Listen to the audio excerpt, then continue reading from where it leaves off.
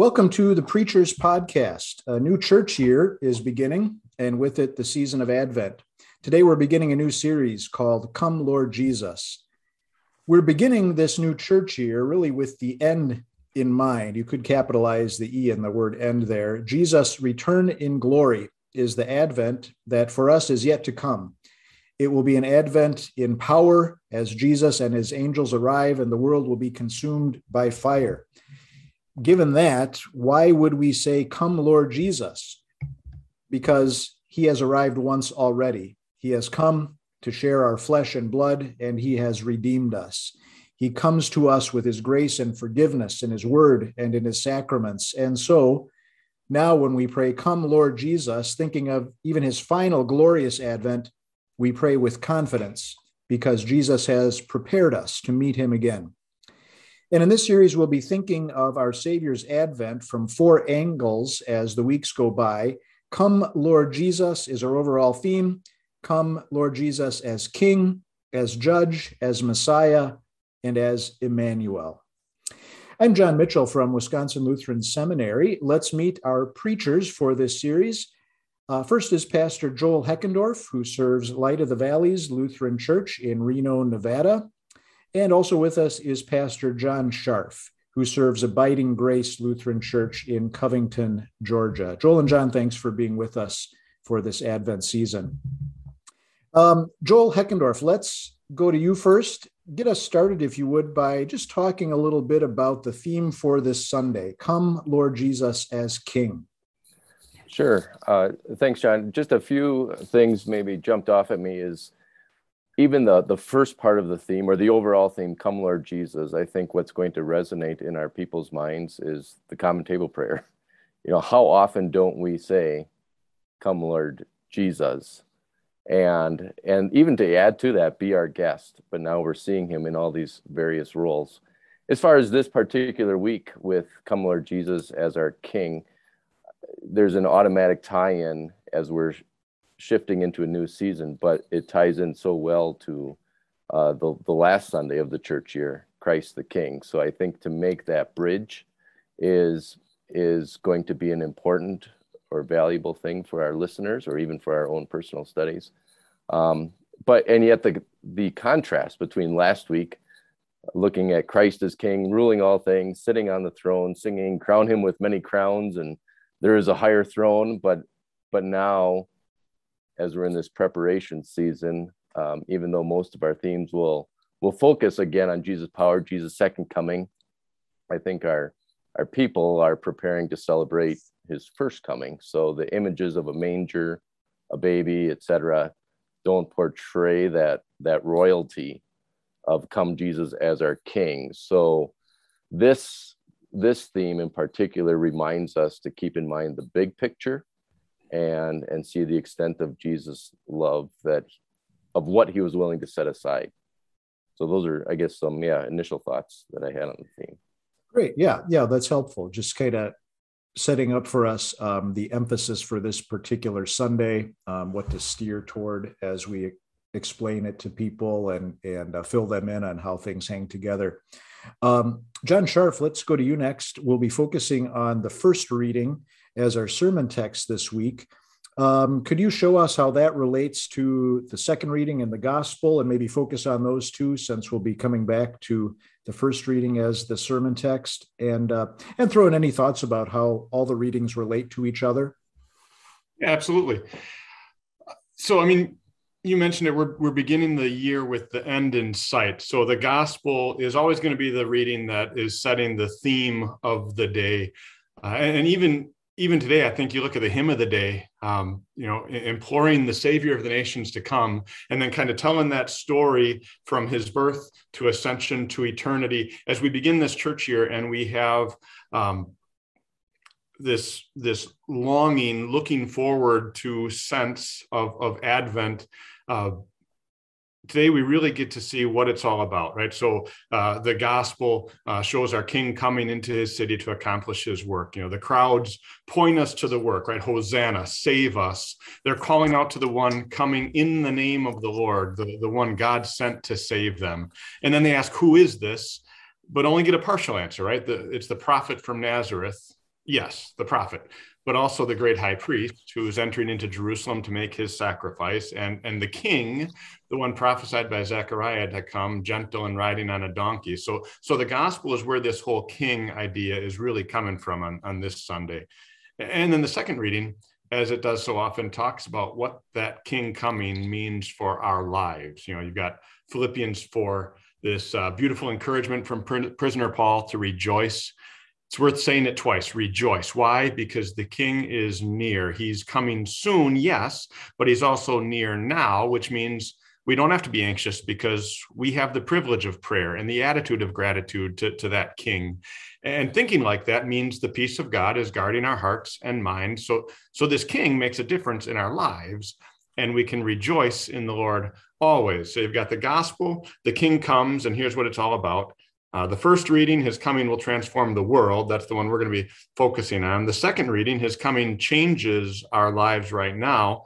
And you could throw the psalm in there. Psalm 24 prophesies Palm Sunday as the gates of Jerusalem lift up their heads to see the King of Glory coming in, which also gives us some great hymnody for this Sunday. At first, I wasn't really sure about the whole Palm Sunday story starting the church year, but you can probably tell it's grown on me. It's just a really cool set of readings we have today. And maybe just to kind of tag on to what Joel just said, when you think of the themes of the next 3 Sundays, come Lord Jesus, you want to save the thunder for the specific themes. This week it's King, next week it's Judge, then Messiah, then Emmanuel. I think as I was working through this text study, I found myself wanting to jump to that Judge theme a little bit too strongly and had to pull myself back and save it. So when we're thinking about how all these all tie together, the King is coming, and that changes things for us. Yeah, thank you. That helpful reminders from both of you to plan ahead and zero in on one particular image each week. You don't want to get too much into the Judge imagery yet. That'll be coming and so forth. If I could just add a note here too, that preachers will notice that you've got 2 gospel options for Advent 1 and 2 for the last Sunday in the church year too. So this is something to think ahead and plan out. Yeah, it works well to do last Sunday of the church year as Christ the King, and then you can do Advent 1. The primary choice being suggested is the triumphal entry reading, so that is the King theme coming across too.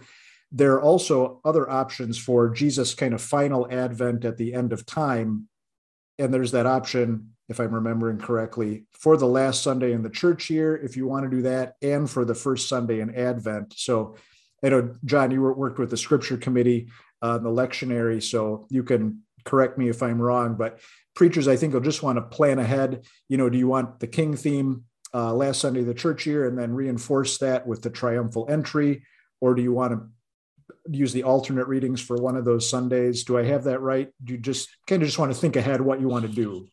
So maybe to that, so there's a note in the commentary on the propers that kind of explains this.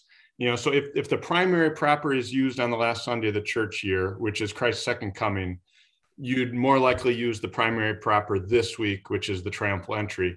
If the alternate was used last week, which is Christ the King, the suggestion is to use Christ's second coming this time.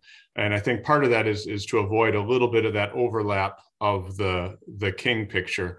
But I think Joel made a great point that you could actually use that too. So the suggestion is to do the alternate, but a preacher might find good reason to say, you know what, I really want to highlight this King and make that transition from the end to the beginning of the church year, because it is this beautiful cycle that we work through every year through these themes. Right.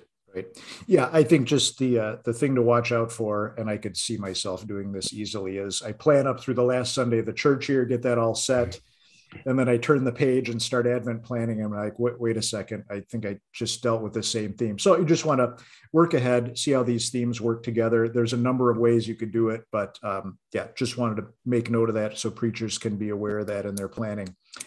Well, let's get into the sermon text for the day. Isaiah chapter 2, 1 through 5 is the text before us. Joel, let's go back to you as we start thinking about that first reading for this Sunday. So we're assuming at this point preachers have done their own text study. What are some points that you took note of as you took a look at this text? Highlight anything that comes to mind. Just to get the wheels turning a little bit. Well, I did the wrong text study. I was doing Micah 4, which actually is the same thing. But but I did notice that in my text study that Isaiah 2 and Micah 4 are almost identical. And so that was one thing that I found curious, but the fact that it gets repeated almost verbatim, I was something to explore. And I think it just adds to what Advent means, the anticipation, something or someone is coming. And when we're looking for someone who's going to come, whether it's a king, whether it's whatever, someone's coming. And so whether it's Isaiah saying it, or whether it's Micah saying it, or whether it's any of the prophets, or just the anticipatory attitude of God's Old Testament people, is something to really bring out here. So if you can bring, hey, this was so important that they kept on saying it, right, is something I would probably start with, or look at and look at the context of Isaiah 2 and Micah 4. Why the exact verbiage? But as far as Isaiah 2, I think even before picking apart some of the Hebrew words here, is just to look at where it fits in context, how it goes from Isaiah 1, which is all about this rebellious nation, and then it's just an abrupt change to Isaiah 2, the antidote of Isaiah 1, and to keep in mind, I just had that conversation with someone recently who was so insistent on making sure we preach 100% law and 100% gospel, so that they both are augmented. And you really see Isaiah 1 and 2 do that. There's 100% law, but then 100% gospel, that works so well together. As far as the text itself, I think my eyes automatically are drawn to that picture of the mountain of the Lord. I think that's where I would imagine that's where most of our discussion will go today, or as you sit down and work through this text study. And knowing that you guys are brighter than me, I'll let you guys probably discuss that concept, mountain of the Lord, more. But I think the one thing that struck me in that first verse is just the opening verb, that chazah, that Isaiah saw the word. And I think that's an interesting word. I think in a little bit of my text study, it's got this idea of, it's not just oh yeah, I glanced over there, but it has this idea of, I usually use the TWOT, the Theological Word Book of the Old Testament, as one of my sources, and and it had in there like the idea of exalted looking, and then that just caught my eye when you hear the word exalted, and we're talking about come Lord Jesus as our King, and so a very royal word, adding to the transcendent idea and of what's happening here. And the beauty of verbal inspiration, that this isn't Isaiah's word, but he saw the word, were just some of the initial things that I saw in here. Great. Yeah. Thank you. Yeah. You point out the Isaiah Micah connection here. And that is a neat way to introduce the importance of this, or to highlight the importance of this. One of those sections where Isaiah and Micah overlap, and the Holy Spirit saw fit to give this same message, even some of the same words, 2 different times from 2 different sources, just highlights for us. Yeah, this is an important message to grab onto. Um, John, let's go to you. Just anything, especially in those early verses, you wanted to highlight or build on what Joel has said? Yeah, can I just say he took my answer, but I may go a little more. I had my notes of the things I wanted to highlight, and Joel just checked them all off. So, but yeah, that mountain of the Lord, the Mount Zion is what, 2,100 feet tall, something like that. As mountains go, not all that impressive, but it's going to be the head, the chief of the mountains, more impressive than the Rockies or Rainier or Everest or Kilimanjaro. All nations are going to flow to it. Everyone's going to be looking there. And really, it's because of what happened there, right? I mean, this is the mountain on which the temple is, right? People will say, "Come, let us go up this mountain, and He will teach us from His paths, and we'll go in His ways." And so, you think of the sacrifices that are there, and of course, I guess I might be getting ahead of ourselves a little bit. There's what specifically happened. God brought His lamb to temple and sacrificed Him there, and with the Palm Sunday gospel ringing in our ears. I mean, that I love the way, again, these texts work together. That Jesus is entering to do that, to make that mountain the chief among all the mountains, not because it's taller, but because it is preeminent. So yeah, mountain of the Lord thing, the gospel content here of Isaiah, sometimes called the fifth evangelist.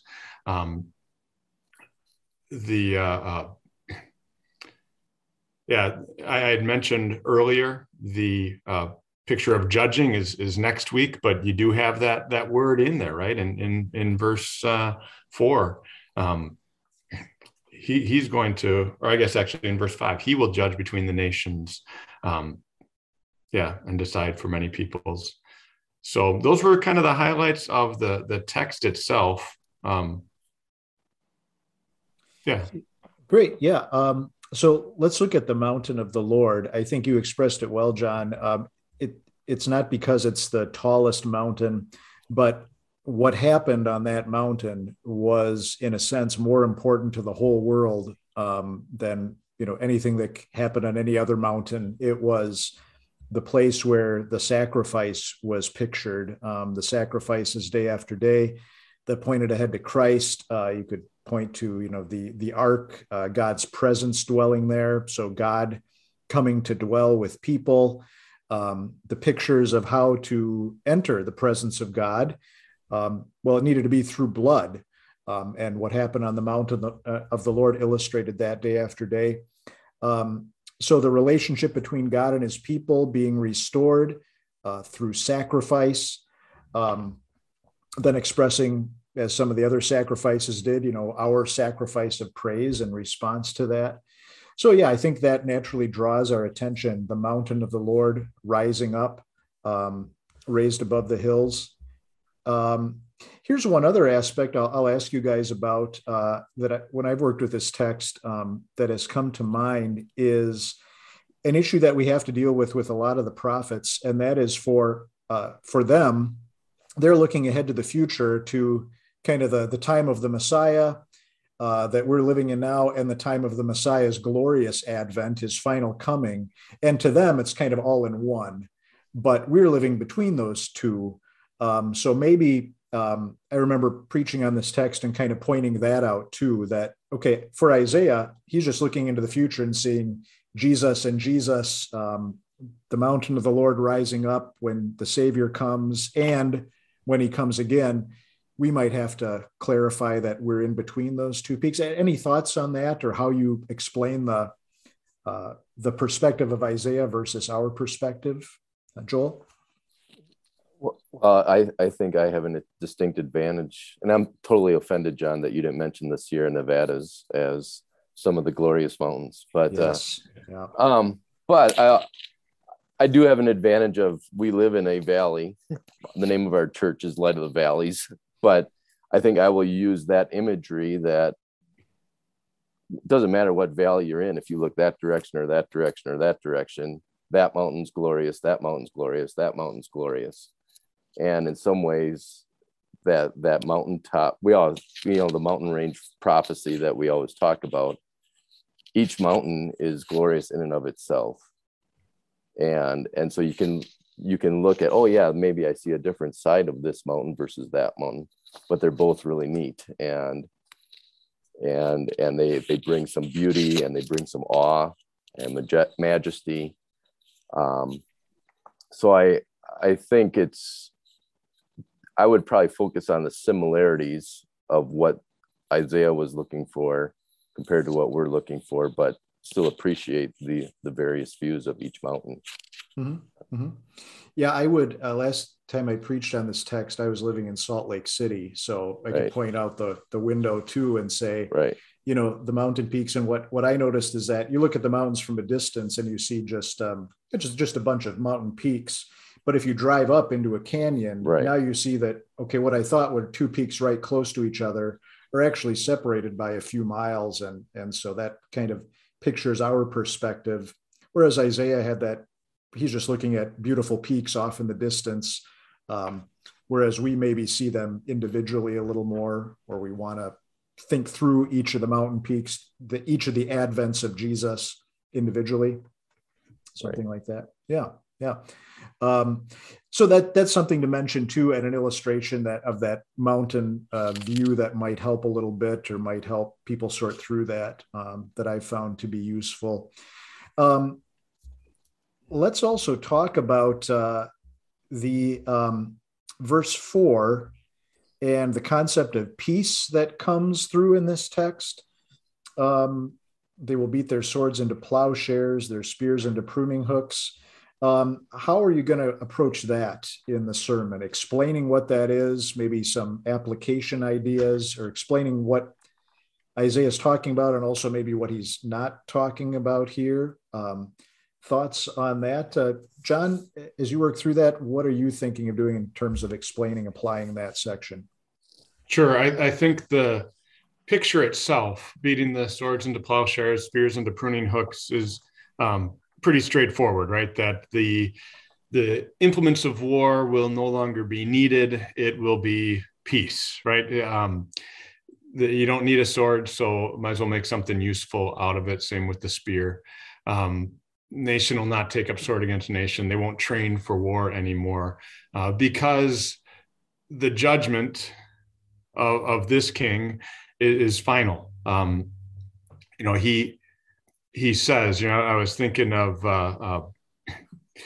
last week watching a football game, and the bad guys scored a touchdown, and it was a big touchdown, and it would really change the game, and they were celebrating. And I was watching and actually said yes out loud, not because they had scored the touchdown, but because I saw the little yellow hanky in the backfield. It was a holding call, right? It was, once the ref makes the call, there's no point in arguing that. So, I mean, the authority of this king, I guess, is highlighted here, that when he settles those disputes for many peoples, there's no point in arguing that anymore. There's no point in fighting. The peace that we have to look forward to, that he established by coming, but that we will have on the last day when he comes again. Great. Yeah. Any thoughts on that, Joel? Yeah. Well, I think the illustration is, or the contrast, United Nations, has this as their statue out in front. So that could be something that comes up. But if we're talking about Christ's first advent, and maybe bringing in here, again, not getting too far ahead of ourselves, but the message of the angels, that peace on earth, to be able to tie that in and contrast it to what most people would maybe be hoping for this time of year. And so I would use the angelic message maybe to reinforce this. Yeah. I think that came to my mind too.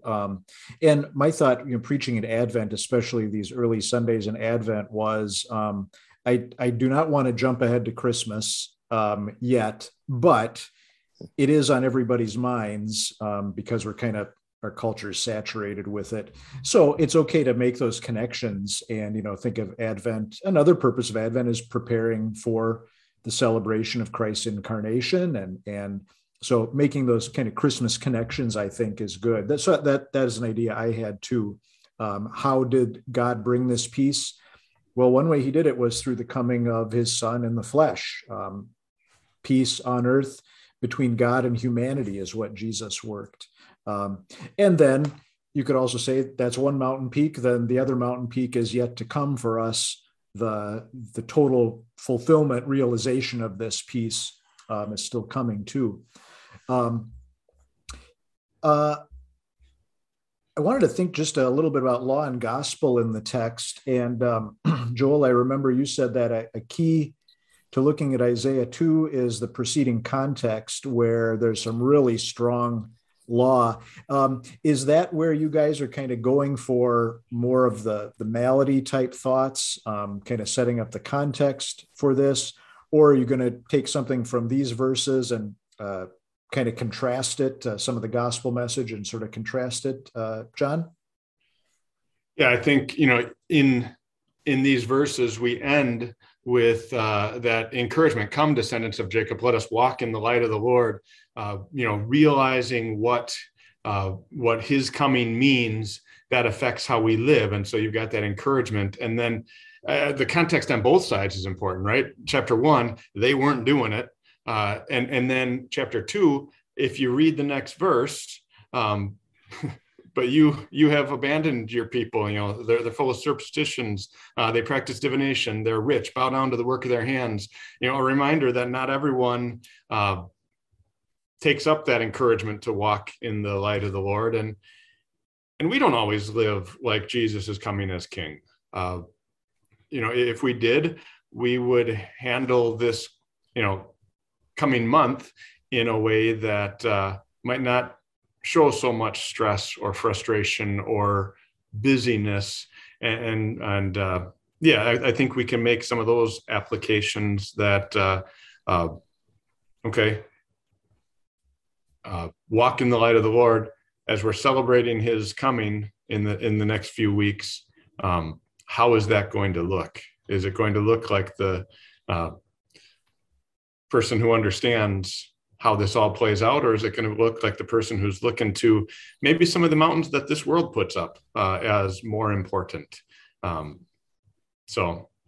just some of my thoughts. Great. Joel? Yeah, very, very similar thoughts. You mentioned before, John Mitchell, as far as about, the mountain of the Lord being in the presence of God. And so I would probably bring in very similar to what you guys shouldn't have the same first name, John Scharf said, but you have the, what does it mean that we're not walking in the light? That might be, I'm not living a life of thanksgiving, or I'm not, maybe my daily life, but to also step back, what does it mean to be in the presence of the Lord? Is how does he come to us today? Is through his word, and the peace found there in his word. And so the same temptations to be caught up in the stresses and getting our shopping done and getting all these other things done, but maybe honing in on the balance here of like verse 3, he will teach us his ways so that we can walk in his paths. And our malady, our law, maybe it's both, right? We maybe aren't walking in his paths, but maybe we're not being taught his ways either. And so I would see those as two potential areas to maybe focus in on, is where we are sinning, that God's word and then our life of sanctification that flows out of that are both lacking. Okay. Yeah. And then particular gospel emphases in this text. I think we've touched on a number of them already. The mountain of the Lord concept. Well, why is this important? We've talked about the sacrifice, the presence of God. This is foreshadowing Jesus coming. We've talked about the gift of peace that we have. that you have vividly pictured with the beating the swords into plowshares. Another gospel facet, right, is teaching us his ways, giving us light where there was once darkness, light that we can now, and then more application thought, we can now live in and walk in. Anything further on, guys, working with ideas about how to present the main theme of the text, or how to bring across the main idea? Or let me maybe start with asking that. What kind of main thought are you thinking of, even if you don't have a theme in mind yet? What's kind of the main point you're making that you want to bring across from this text? John, thoughts? Yeah, so for the specific gospel, I'm working out how to tie this whole Sunday together in the proclamation of it, I think. So I think that mountain of the Lord, what happened on that mountain of the Lord is a key thought. And the fact that, what Jesus entered in to do. So you get the Palm Sunday, the picture of our King as the one who humbled himself and submitted to the, riding on a donkey, the thorns and flogging and nails and spear, and then he was victorious, right? He rose from the dead to finish the argument, right? That judgment is final, and there's no fighting anymore about that. There's peace. So you've got that. I guess it's not the theme that I've kind of been thinking about. King Jesus is coming, so let's walk in the light. And so the gospel story of it would be his coming that caused us to be able to walk in the light, to see the light, to be taught by him. Like I said, it's preliminary yet, so I'm eager to hear what Joel has to say, because it's probably better. Joel, you can bail John out here and give him a great theme. Well, then you have to bail both of us out, because I was leaning somewhere along the line. I'd probably use, Mountain of the Lord, and that the Mountain of the Lord is where the Lord came to hang. I was trying to work with some of that imagery of Jesus climbing that mountain, and then us climbing this mountain too, to be in the Word. So I would probably just go with something like, let us climb the mountain, and then you use it off of, because he climbed his. And but most of the same specific gospel points were right along with what John said, as far as what Jesus both did for us actively, that he was in the Word, and then passively as he allowed himself to be sacrificed. I think a little point that this wouldn't be the theme, but a sub point would be the nations, all nations coming here. Mm-hmm. That would be where I would get into. This is how it's for you. It's not just, verse 5 ends, "Come, descendants of Jacob," and we might think that's not me, but that we are all the nations streaming to it in the earlier verses. That's where I fit into the story, so to speak, and get to see my Savior there. Yeah. And then which fits the second advent too, when we talk about all nations. Sure. Of that Christ brings into the New Jerusalem and Holy Mountain. Right. That is another gospel thought that is there in the text in a couple places. The nations benefit from what the Lord is doing. Right. Yeah, I think I used it as a theme. I just took it right kind of out of the text. Let's go up to the mountain of the Lord, and then explaining what that was. So the mountain of the Lord, kind of the first part is it has risen already, thinking about how Jesus came, and there's where you can tie into the Palm Sunday gospel really naturally there too. And prior to that, why we needed this first advent of the Savior. And you could even point back to the there's without blood, there's no forgiveness, and what happened on the mountain of the Lord in the Old Testament. And then, kind of getting into the future coming of Christ, the mountain of the Lord will rise again. So let's go up to the mountain of the Lord. Joel? Just a point to what you're saying there is the last time I preached on it, which was, 21 years ago. But I climbed the mountain of the Lord. My theme in parts, shortly right there out of seminary were very specified. Climb the mountain of the Lord, part 1, where the word is preached, part 2, where peace is found.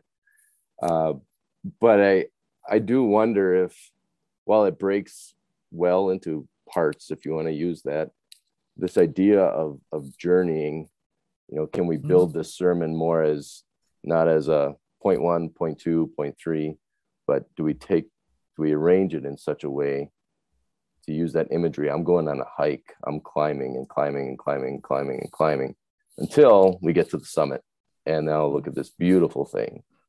And so I would probably try to arrange my writing more as a whole journey instead of, okay, now we're going to transition to part 2, part 3, or whatever it is. I think use that imagery. Yeah, that could work well. Just kind of a central image that ties everything together, that you use to kind of just help people walk through the text and hit those high points that we mentioned. I think that could work well. Let us climb the mountain of the Lord. Yeah, just a central image that leads you through. I think that'd be a great way to approach it as well. Good. Well, any final thoughts? Application, illustration, anything you were burning to say that I didn't give you a chance to say that you want to share? I'm not seeing you wave your hands at me or anything. So, well, let's leave it there. I think we've given preachers a lot to talk about. I mean, this is one of those texts, as with many in Isaiah.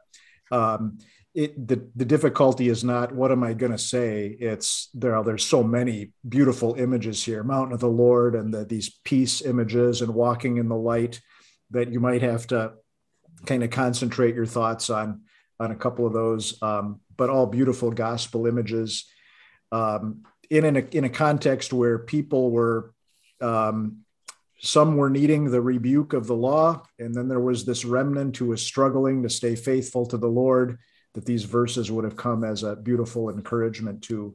So God bless you, preachers, as you keep on working through this text and as you compose your sermons. The Spirit guide you as you proclaim the word.